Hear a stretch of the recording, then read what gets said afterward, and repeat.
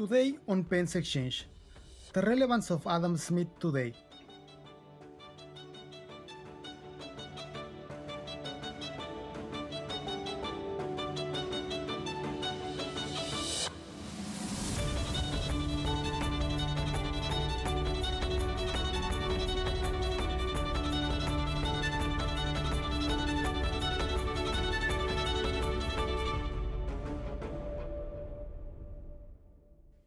Welcome to Pence Exchange, the forum where we discuss everything related to the historical experience of markets and their philosophical foundations. Today, we will be joined by Maria Pia Paganelli. She's a professor at Trinity University. She received her bachelor's degree in political science from the Università Cattolica del Sacro Cuore and her PhD in economics from George Mason University. Her research interests focus on the history of economic thought, particularly in the Scottish Enlightenment and its links with current behavioral economics, evolutionary biology, and neuroeconomics. Welcome, Maria.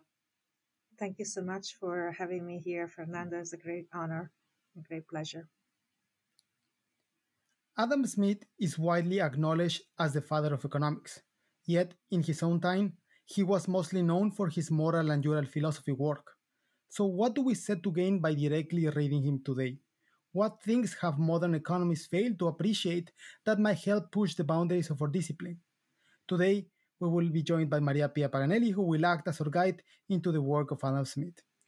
Maria, I want to start by asking a broad and maybe a bit blunt question of why current economists, social scientists, and lay people in general should read the classic texts rather than focus on the most recent developments in our disciplines. That's a good question, but I think it can be framed in a different way. Because the way in which you frame the question is to see the classic text and contemporary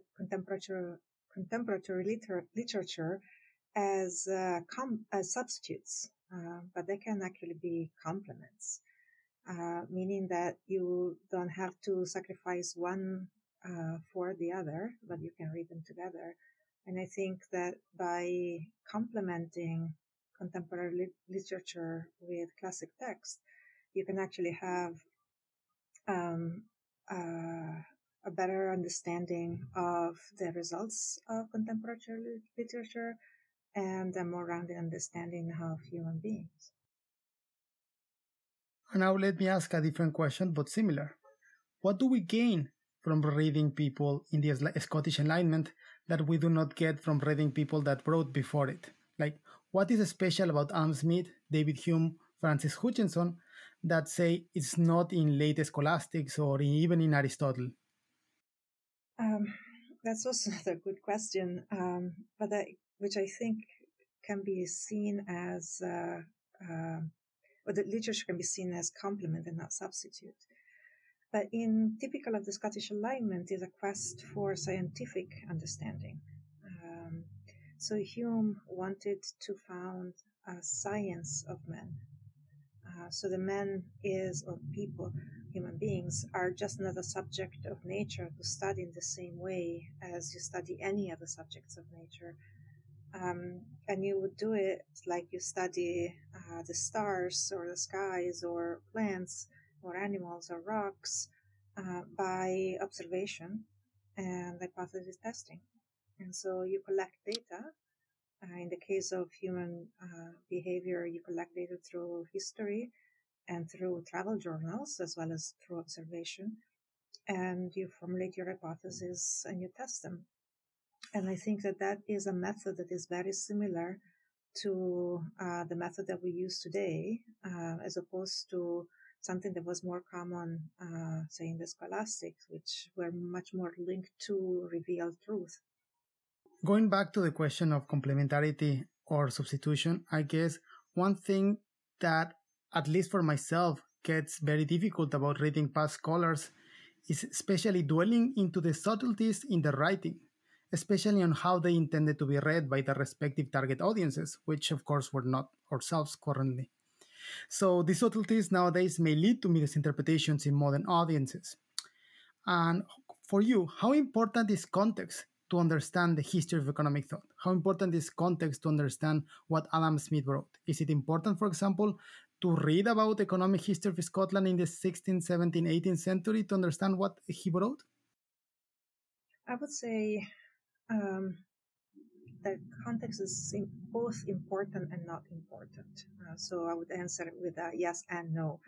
Um, in the following way, most of the language that we use today is the same as the language that was used in the 18th century, but not all. So even some words that we understand in a certain way were not necessarily understood in the same way at that time. And so I think that a little bit of context to understand particular words can help. I'm just to give you an example. The word savage today is not exactly a word that you want to use to refer to people from Africa. But at that time, it was common to refer to some African tribes as savages.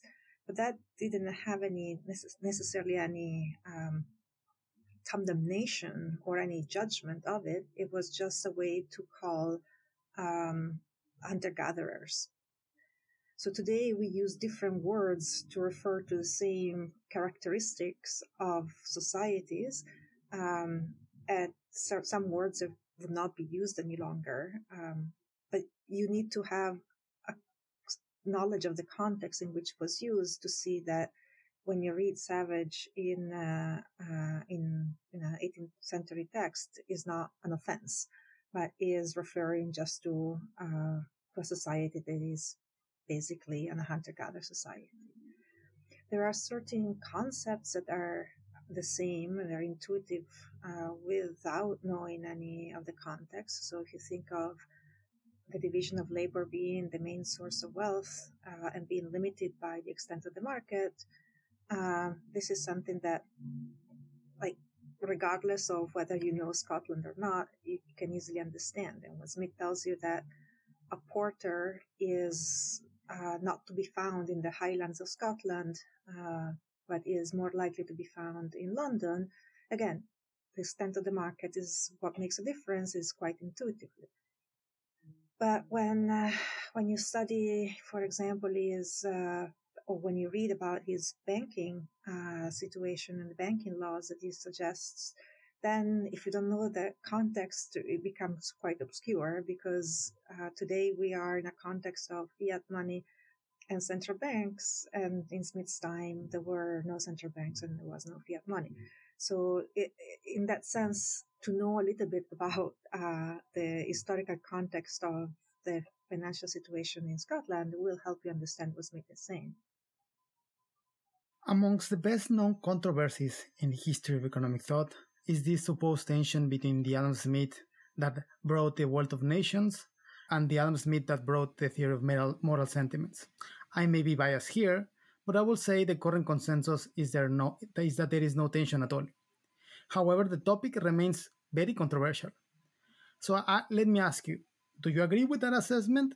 And secondly, more generally, how do you think Adam Smith thought about the relationship between markets and morals? How do each other affect? So I don't think that your views about the Adam Smith problem or the tensions between the two books that Adam Smith wrote are actually biased. I think that they are correct. I think it's very common today to dismiss the Adam Smith problem as a problem of the past. And it was just like misreading of the text. And now I think it's very rare to find scholars that would see a tension between the two books. You may have a question on which book is more relevant, but that's a different question. They still go hand in hand. And I think the two books go hand in hand is very much related to the second part of your question, which I think is the more interesting part, which is the relationship between markets and morals. And when you read the two books together, then you do see that the relationship is a relation that builds on itself, in the sense that markets do develop morals and morals help markets. So it's a positive feedback between markets and morals. And what you observe is not necessarily a tension or a contradictions between markets and morals. You may have a change in morals due to the presence of markets. And so the set of values that emerge in market societies changes the values that were present before that were more appropriate for non-commercial societies. And so now you have, when you introduce markets, when you have commercial society, you tend to see more trust, more cooperation, more friendship, more humanity, more peaceful interaction with strangers, honesty, punctuality. Those are all values that develop and are strengthened once you have a commercial society in place that substitute a set of values that were present before. So rather than a tension between markets and morality, I would see a development of morals through markets. And this is something that you can also see in the current literature, it's not just in Smith. This is what I was saying at the beginning. You can read current literature as well as classic texts as complements. Because recent works by Joe Henrich, for example, on market integration tells you exactly what Smith was telling you in the 18th century. A couple of weeks ago, there was a paper on the Economic Journal by Gustav Egneman and Esther Echeveld Blanco. They say exactly the same thing with population in Greenland, that the exposure to market increase a set of values, a set of characteristics like trust, cooperation, friendship, humanity, that are the things that were suggested without having any proper testing, but just through observation in the 18th century through Smith, for example.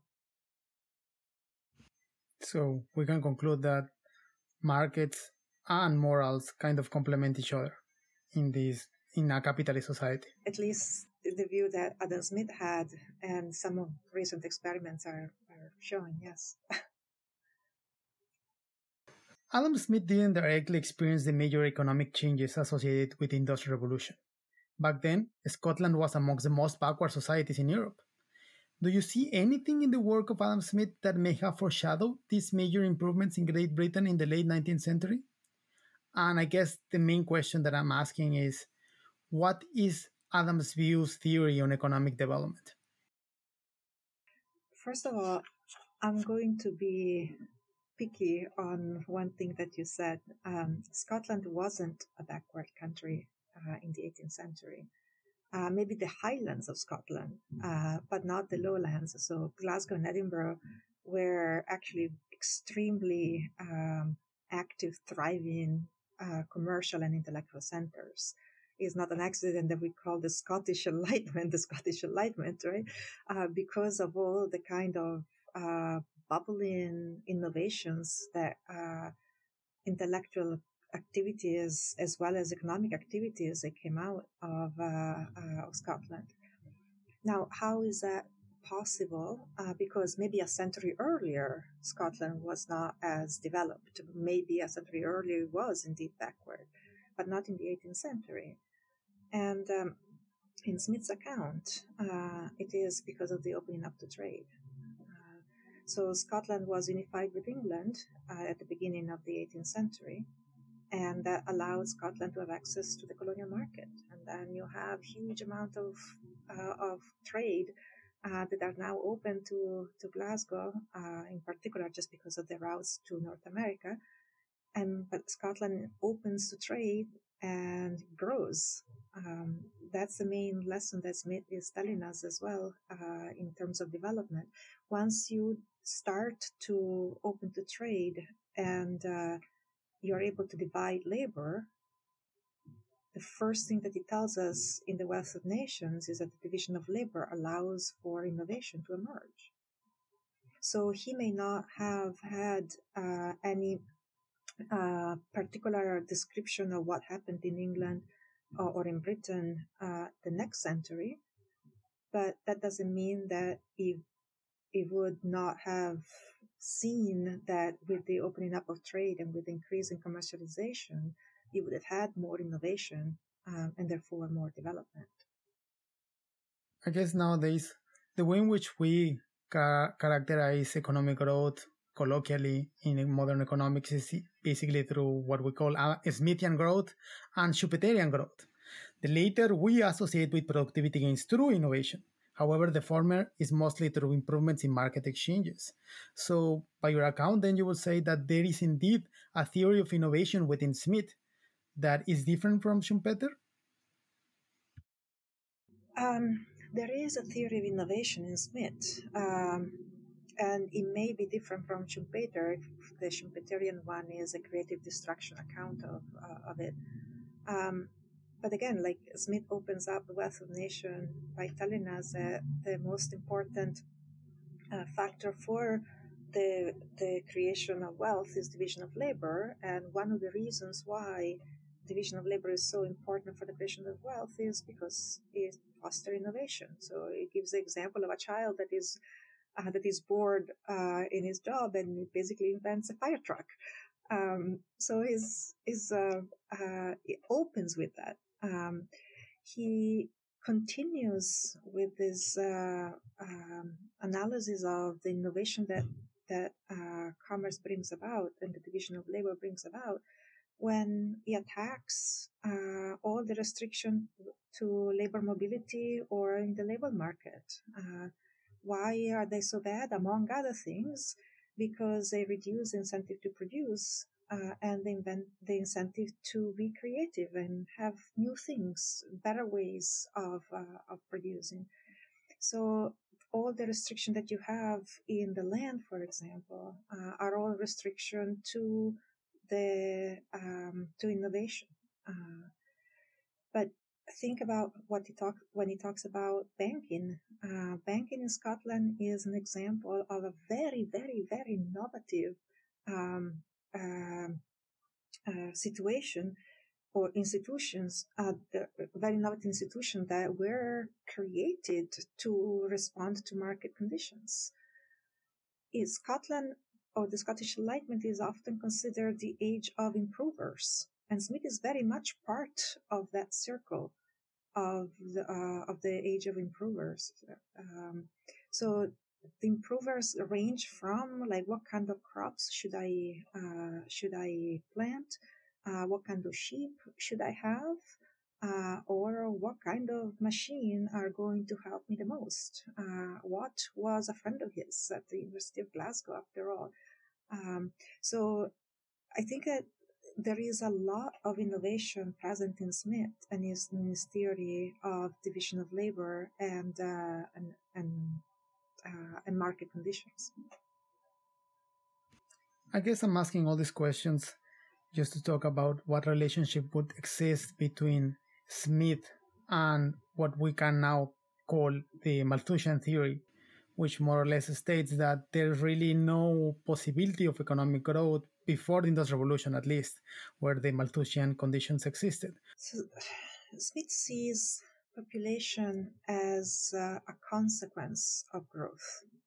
So if you have enough demand for labor, you will have enough population growth.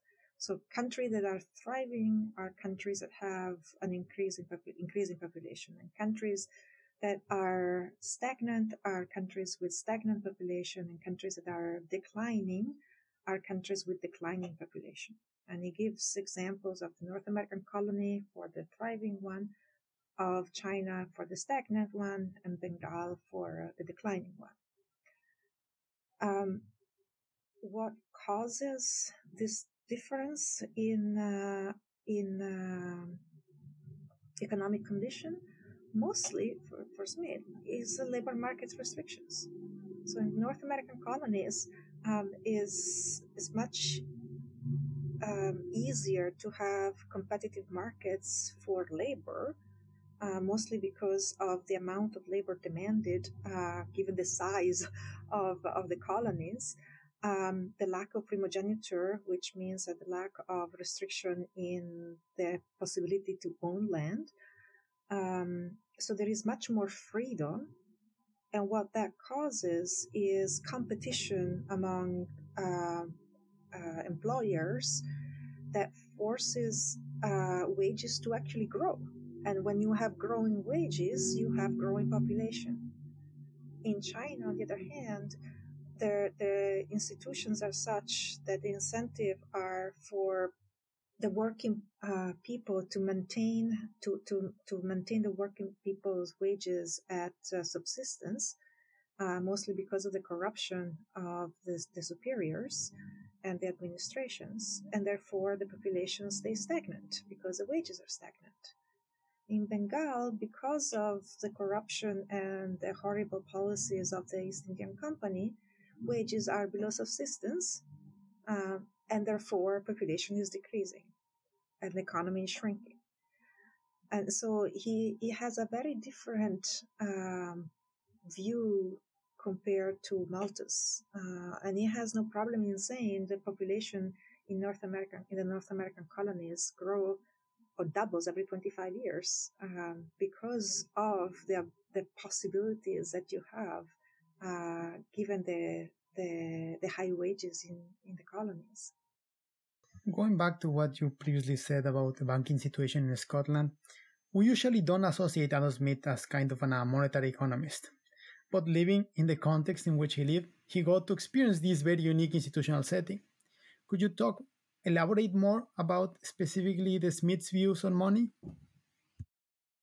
So we don't talk about Smith as a monetary economist, mostly because the institutional setting is very different from ours. So as I mentioned before, today we deal with fiat money, we deal with central banking, and we deal with the idea that money supply or changes in money supply may have an effect on the economy. And in Smith's time, there was no central bank, there was no fiat money. Money was privately issued by banks, so it was a free banking system where money was fully convertible on demand and convertible to gold and silver. So the situation was very, very different. But in general, what he would suggest is that competition is the best discipline for any markets, including banking. And it's the best discipline because if you try to overissue, so if you're a bank and you issue too much money, the money will come back and hunt you. And so it will actually hurt you as opposed to benefit you. So competition is what keeps everything in check. So free banking, as with the idea of having multiple and many banks of issue, is a system that allows for stability. And the more banks there are, the more stable the system is, as Smith would tell us, both because, again, of the stability of the discipline the competition gives, as well as because if there is a crisis, if a bank does go bankrupt, and Smith says it will, because things happen, and so it is possible for a bank to go bankrupt. But if that happens and you have many banks of issue, the consequences are going to be limited and not global. So by having many banks that compete with each other, you're going to create a system that will not inflate and will be stable over time. Do you see any influence of Adam Smith in the 19th century debates in Great Britain about banking? Because they discuss at length all these things between Ricardo, the Bullionists, the anti-Bullionists, and later on the free banking school, the banking school, and the current school. Do you see influence of Adam Smith there? Smith was or the idea of free banking, yes, were very much present in those debates, and eventually died out with the end of the 19th century and early 20th century, because they were seen as too unstable, and I thought that a central bank would fix the problem and would fix price stability or would generate price stability was the main idea. And so a lot of the crises that were not necessarily caused by banking stability were attributed to the multiplication of banks. And the solution was, let's create a central bank that will solve all the problems. And so that debate sort of died out. Shifting gears towards the esoteric interpretations of Smith. So we all know this famous metaphor about the indivisible hand. But it was firstly introduced by him in a small piece on the history of astronomy. So let me ask you, what is the role of astronomy in Adam Smith, or why did he write about it? What role did astronomy play in Adam Smith's work? So this is an example, I think, of the importance of the division of labor is limited by the extent of the market. So specialization is great, but you need to trade. Right? And so you need to talk to other disciplines. Specializing in economics is fabulous. It gives you a lot of things, but being able to communicate with others will allow you to gain much more.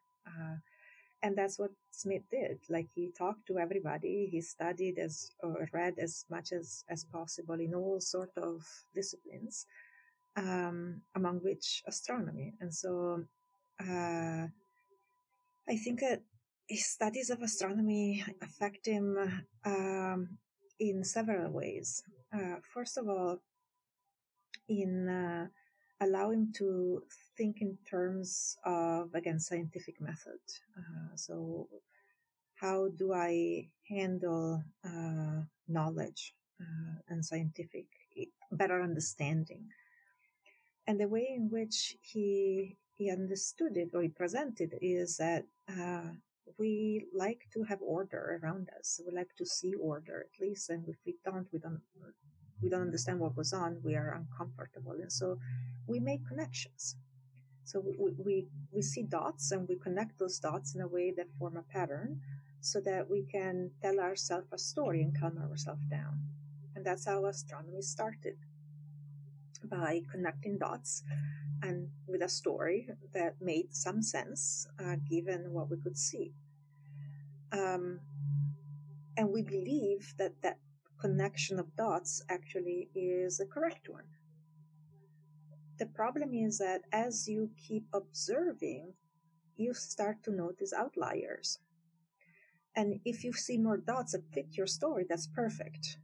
But the problem is that you keep observing and you keep seeing dots that don't fit your stories. So you try to make up stories, to adjust your story to fit those dots. But sometimes those dots are just like really bad outliers, and the story doesn't fit anymore. And so you have to rethink your story and create a new pattern to connect those dots. And this is how he sees the different theories evolve over time. So there is a theory that fits our knowledge at a certain point, but then with observation, we discover that theory is no longer working as well, and so we need to develop a new theory. And I think the way in which we recognize that we connect the dots is believed truth up to a certain point, and then we need to replace it with something that fits better the dots that we have, is a understanding and is a work of humility, in the sense that he recognizes that our understanding or our knowledge is an evolving knowledge, and to claim that a model of astronomy or of understanding of any other subject will change over time. And so what we believe true today may not be believed true in 100 years or 1,000 years. And that humility is also present in his moral psychology, because in the same process of understanding that the Earth is not the center of the universe, we also realize that we as human beings are not the center of the universe, and I am not the center of the universe. So it goes all the way down to the single individuals who think to be the center of the universe. And then by interacting with others, you realize, well, maybe I'm not the center of the universe. We as human beings think to be the center of the universe. And then we realize, well, no, we may not be. Just like the Earth, we thought it was at the center of the universe. And then by changing perspective and by imagining ourselves on the moon, we look down and say, no, not exactly. So I think astronomy may have played a very large role in Smith's thinking. I want to end kind of our discussion by briefly touching upon the generalities of studying history of economic thought. We kind of talked at the beginning when you emphasized that maybe this is not a substitute but a complement. However, I would say that maybe at some margin it starts becoming a substitute in the sense that we don't have infinite time. So, at what point do we actually need to read, say, Adam Smith, David Hume, or any other scholar compared to, say, study directly papers that you just referred? Again, it's difficult uh, to say that they are substitutes for me. At least I see them as complements, and I'm going to give you a couple of examples to highlight why I think that they are complements, and they may not be visible complements, but nevertheless they are complements. So, I think the most striking example is Vernon Smith, right? So he works in experimental economics. He gets some results that he can't figure out how to interpret until he reads Adam Smith. And it's like, ooh, okay, now I have an explanation. Right? So you have modern technique that give you results that you can't quite understand.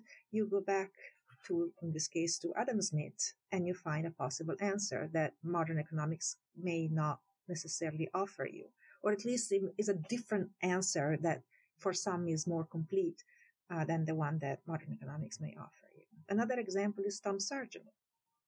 Sargent studies U.S. debt, has data set with every single debt ever issued in the U.S. from the very beginning, and he looks at in the first few years, there are patterns that he can't understand. So he can't understand why the data behave in a certain way. So what does he do? He starts reading everything that was written on debt in the U.S. In the 18th century. But then he realizes that the people in America were influenced by the people in Europe. So he reads everything that was written in Europe in the 18th century on that to understand why the data behave in that funny way. So again, they're complements, not necessarily substitutes. Yeah, there are tools that we need to use in order to achieve our end results. However, in the same vein, but alternatively, I would say that what is the benefit of reading Adam Smith compared to, say, reading Hayek, which is also history of economic thought? Or maybe an opposite side, what is the benefit of reading Marx? Say, would you agree that that's also necessary? I mean, all these authors that you mentioned are authors that deal with ideas and do not dismiss the complexity of human beings. So I think that reading any of them will actually benefit a modern economist because it complements the theories that we have today, which tend to be quite narrow, which again are very useful because they give us deep depth that otherwise we may not have.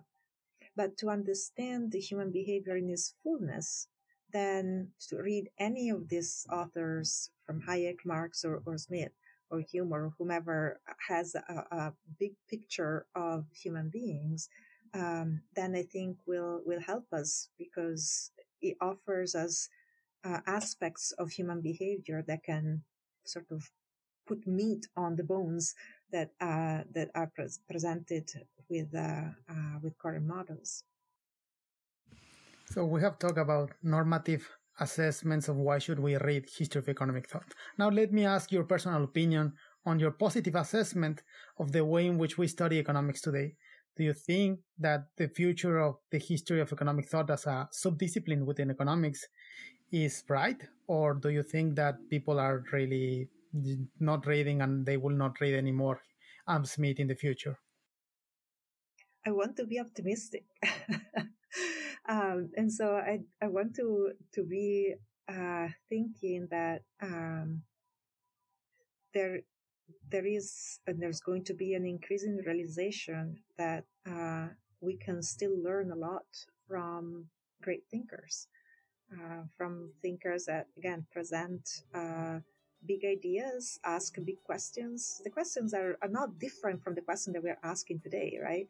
I mean, Smith asks what are the causes and nature of the wealth of nations. Those are questions that we ask today as well. Like, what causes development? So the questions are the same, and we can still learn from answers that were presented before because they may have a different cut, right? So that differentiation in the approach or in the aspect that you focus on may still offer something for us. So I'm optimistic about the future. Okay, thank you very much, Maria. It has been a pleasure. Thank you. It's been a great pleasure indeed.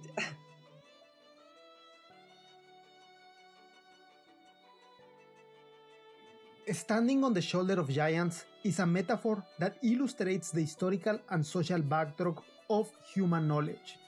What we set to gain by reading the giant scholars of the past, however, remains a heavily controversial topic in light of our more positivist understanding of science.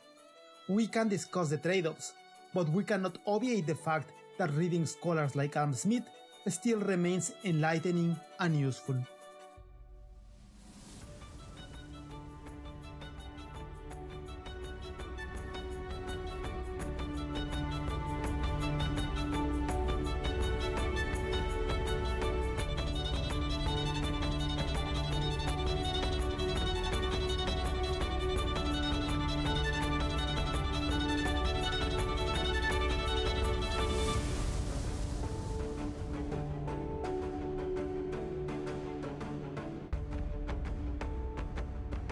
This has been Penn's Exchange, Markets and Cooperation, a podcast from the Penn Initiative for the Study of Markets at the University of Pennsylvania's Economics Department.